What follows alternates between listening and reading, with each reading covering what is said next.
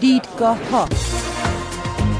عرصه‌ای برای بحث درباره مسائل سیاسی، اقتصادی، اجتماعی و فرهنگی. سال 1396 با انتخابات ریاست جمهوری آغاز شد و در میانه راه اعتراضهای سراسری و خیابانی رنگ تازه‌ای به آن داد. من فرین آسمی هستم و در برنامه دیدگاه‌های این هفته به بررسی مهمترین اتفاقهای سیاسی سال 96 پرداختم. با حضور مرتضی کاظمیان، تحلیلگر سیاسی در پاریس و احسان مهرابی، روزنامه‌نگار سیاسی در برلین. آقای کاظمیان، اجازه بدید که از انتخابات ریاست جمهوری شروع بکنیم. حسن روحانی در 29 اردیبهشت برای بار دوم رئیس جمهور ایران شد. شما انتخابات 96 رو، اهمیتش رو از چه جهت میدونید؟ سال 96 قطعاً متأثر از انتخابات ریاست جمهوری بود و به ویژه که انتخابات وجه دو قطبی پیدا کرد، یعنی بعد از نامزدی قطعی آقای روحانی و همینطور اینکه جبهه مخالف اون مشخص شد و به ویژه بعد از اینکه آقای قالیباف کناره‌گیری کرد و عملاً جبهه آقای رئیسی یک سو قرار گرفت، این انتخابات اهمیت مشدد پیدا کرد و اهمیت مضاعف انتخابات شاید از این زاویه بود که به نوعی یک دوراهی ترسیم شد برای کسانی که می‌خواستن در انتخابات مشارکت کنند. یعنی یک سو ادامه دولت اعتدالگرای روحانی بود و سیاست‌های اقتصادی و همینطور روندهای دیپلماسی که در پیش گرفته بود دولت، و سوی دیگر تغییر چارچوب‌های اساسی دولت و روی کار آمدن کسانی که عمدتاً متعلق بودند به اردوگاه اقتدارگرایی و حتی راست افراطی در ایران. اما صرف نظر از نتیجه انتخابات و در اختیار گرفتن قوه مجریه توسط یکی از دو نامزد اصلی، یعنی آقای روحانی یا رئیسی، انتخابات 96 از این جهت هم مهم بود که شاید یک تکلیف مشخصی در رابطه با وضعیت اخلاقی جامعه ایران رو مشخص میکرد، به این معنا که آقای رئیسی با توجه به اینکه جزو هیئت مسئول رسیدگی به پرونده کشتار زندانیان در سال 67 بود و خب اتهام‌های جدی و شایبه‌های مهمی در رابطه با دخالت ایشون در اون کشتار گروهی زندانیان سیاسی سال 67 وجود داشت، طبیعتاً پیروزیش میتونست یک علامت منفی و یک پرسش‌های جدی در رابطه با جامعه ایران حتی ایجاد کنه که خب این اتفاق رخ نداد و یکی از قضات دادگاه‌های مرگ در سال 67 این فرصت رو پیدا نکرد که زمام قوه مجریه رو در اختیار بگیره. و فراتر از نتیجه انتخابات همینطور باید اشاره کرد به اینکه مسئله انتخابات ریاست جمهوری بسیار مهم بود، چرا که به نوعی شاید گره می‌خورد با سرنوشت یکی از گزینه‌های جانشینی آقای خامنه‌ای. هم آقای روحانی هم آقای رئیسی به جزو گزینه‌های مطرح برای جانشینی آقای خامنه‌ای بودند و هستند و طبیعتاً پیروزی هر کدام از اینها میتونست شانس خودش رو افزایش بده و البته شانس رقیب رو هم تا حد زیادی تقلیل بده و تحت تاثیر قرار بده، هرچند این به معنای نیست که گزینه‌ای مثل آقای رئیسی برای جانشینی آقای خامنه‌ای به کلی منتفی شده باشه. و آقای کاظمیان، عملکرد آقای روحانی رو در این مدت چطور می‌بینید؟ خب خیلی منتقدا بهش انتقادهای زیادی دارن در این مدتی که سر کار بود در دوره دوم ریاست جمهوری. واقعا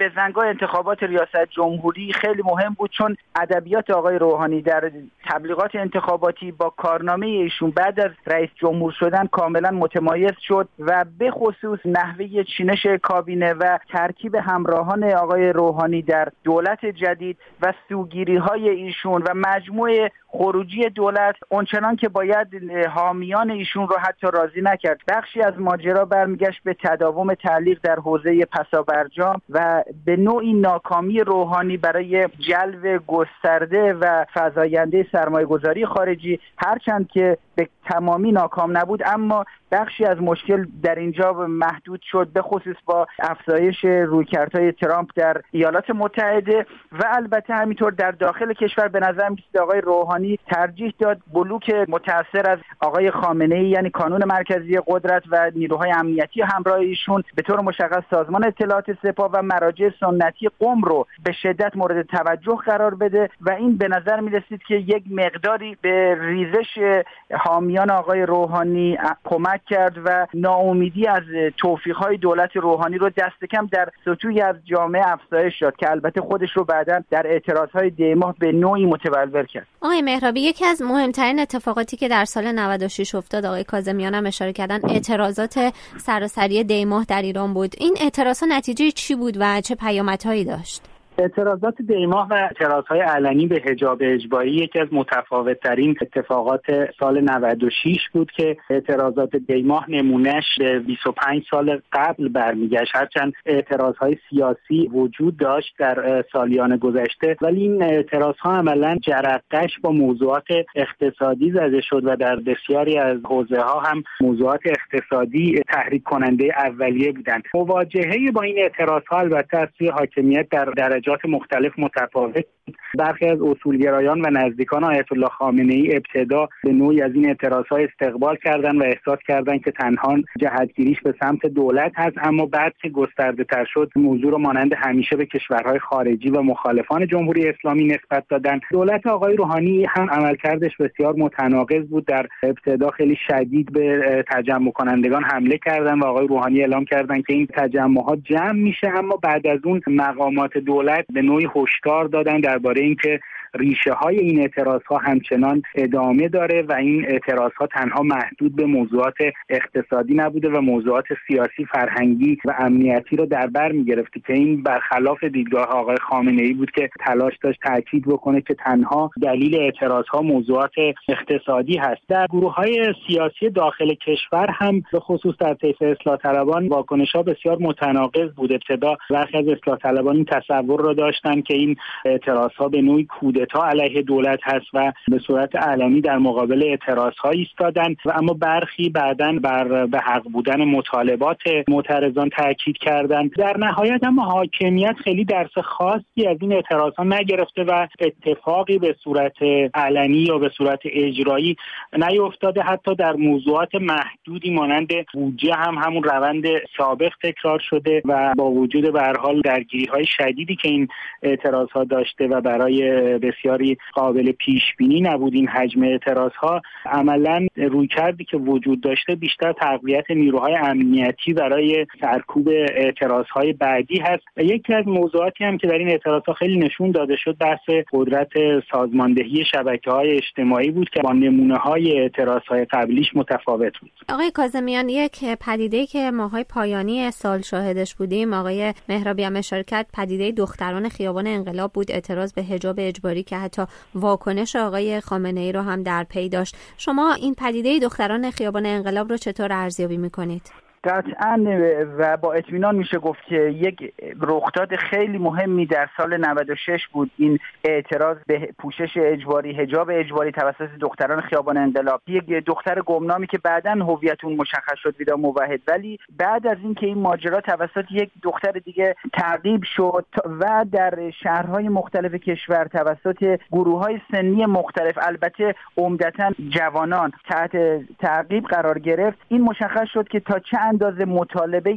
به هر حال آزادی پوشش در کشور مهم هست و اهمیت ماجرا شاید این بود که به هر حال دختران داشتن به یک وضع نامطلوب اعتراض می‌کردند به هنجارهای رسمی و این کار رو آگاهانه و با تصمیم فردی و با پذیرفتن هزینه‌های مترتب بر اون انجام دادن و تمام دخترانی که بازداشت شدن تاکید کردند که پشیمان نیستن از این اعتراض خودشون و اقدام خودشون رو آگاهانه و برای تعقیب حقوق شهروندی و انسانی خودشون انجام دادن. خب به واکنش‌های گسترده‌ای هم در پی داشت و شاید مهمترینش واکنش شخص اول نظام بود که با وجود اینکه تلاش کرد این کار رو تقلیل بده و تخفیف کنه به اقدام چند دختری که از نظر آقای خامنه‌ای فریب خورده بودن یا ناآگاهانه این کار رو انجام دادن یا حتی پول گرفتن و این ادعای آقای خامنه‌ای بود، اما نشون داد تا چند اندازه این اعتراض بازتاب داشته که رأس هرم نظام سیاسی در ایران رو هم وادار به واکنش در یک سخنرانی رسمی کرده. علاوه بر اینا باید اشاره کنم به همدلی مهم خانم رهنورد از درون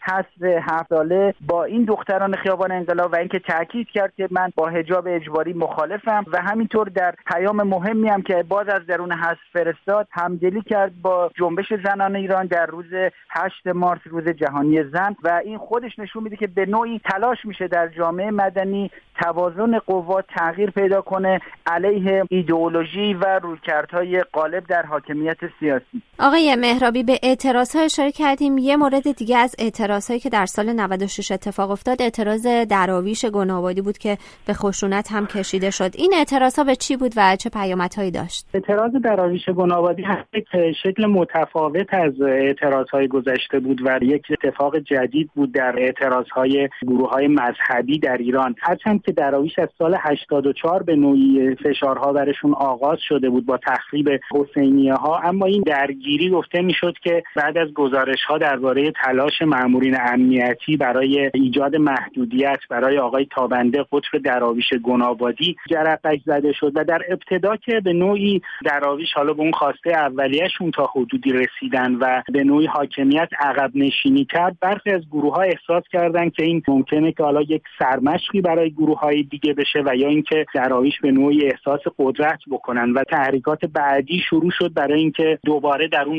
محدودیت‌هایی به وجود بیاد و در مجموع دراویش به نوعی تحریک بشن برای درگیری. اصل درگیری به این شکل هم به نوعی متفاوت از اقدامات گروه‌های سیاسی یا گروه‌های مذهبی گذشته بود، چون اونها معمولاً به این شکل در برابر نیروهای امنیتی مقاومت نمی‌کردن، اما دراویش حالا یا به دلیل سازماندهی که داشتن و یا به نوعی به دلیل اهمیت یا نگاه خاصی که به قطبشون داشتن که با آموزه‌های مذهبی یا اعتقادی اونها همراه بود مقاومت کردن که این مقاومت البته به خشونت هم کشیده شد و کشته شدن تعدادی از ماموران امنیتی در مقابل اینکه از دراویش هم کشته شدن که قطب دراویش گنابادی و برخی از چهره‌های این گروه از کشته شدن ماموران امنیتی اعلام براءت کردند. ولی قوه قضاییه در نهایت اون اقدامی که انجام داد این بود که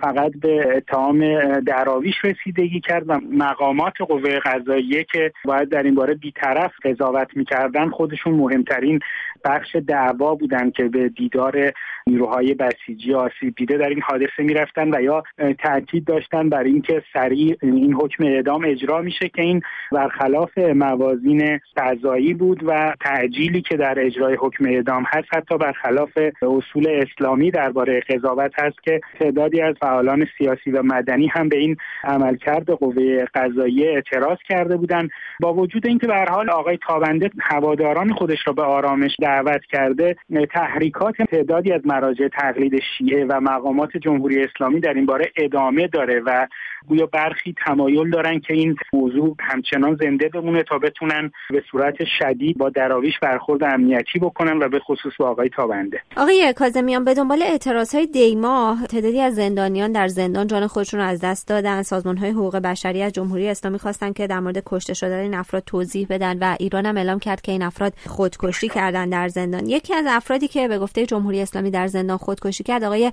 کاووس سید امامی بود که در پرونده فعالان محیط زیست دستگیر شد و 2 هفته بعد از بازداشت جان خودش رو در زندان از دست داد. تحلیل شما از این خودکشی‌ها در زندان چیه و آیا سابقه داشته؟ واقعا یک رخداد خیلی مهم در سال 96 همین سرکوب خونین معترضان در اعتراضهای دیماه سال 96 بود و به ویژه همین موردی که شما اشاره کردین، یعنی اعلام خبر خودکشی برخی از بازداشت شدگان که خب به هیچ مستندی بعداً اعلام نشد و کاملا مشخص بود که تحت تاثیر خشونت‌های هولناکی که متوجه بازداشت شدگان بوده یا اینکه حتی تحت تاثیر فشارهای روحی روانی و به هر حال آسیب‌هایی که اینها در زندان متحمل شدن این اقدامات رخ داده متاسفانه. و ماجرا نه تنها فقط شامل بازداشت شدگان اعتراض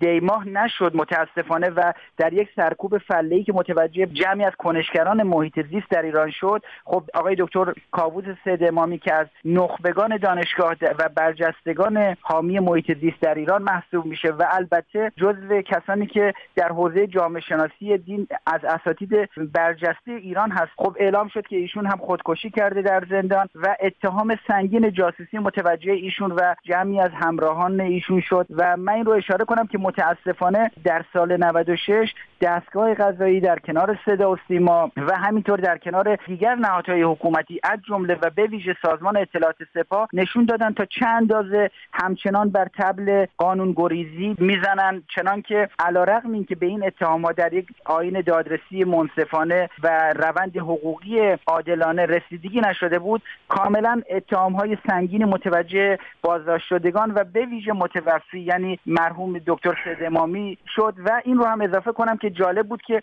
آقای فیروزآبادی مشاور عالی نظامی فرمانده کل قوا خب تاکید کرد که برخی ممکنه جاسوسی کنن از شهروندان بدون اینکه اطلاع داشته باشن و به نوعی نشون داد که ظاهرا اینها به این خاطر بازداشت شده بودن که در فعالیت‌های محیط زیستی خودشون پا گذاشتن به حوزه‌های ممنوعه و حریم‌هایی که متعلق به سازمان اطلاعات سپاه و فعالیت‌های موشکی و هسته‌ای سپاه پاسداران بوده که خب آقای فیروزآبادی اعلام کرد که برخی به هر حال اینا مارمولک و سوسمار آفتاب پرست داشتن که در پوست اینها به هر حال مواد رادیواکتیو جذب شده و نشون داد که ظاهرا بخشی از کنشگران جامعه مدنی در ایران دوباره قربانی پروژه‌های موشکی و هسته‌ای سپاه دارن میشن و البته بدون اینکه به هر حال واقعیت داشته باشه اون وقت با اتهام سنگین جاسوسی هدف سرکوب قرار میگیرن.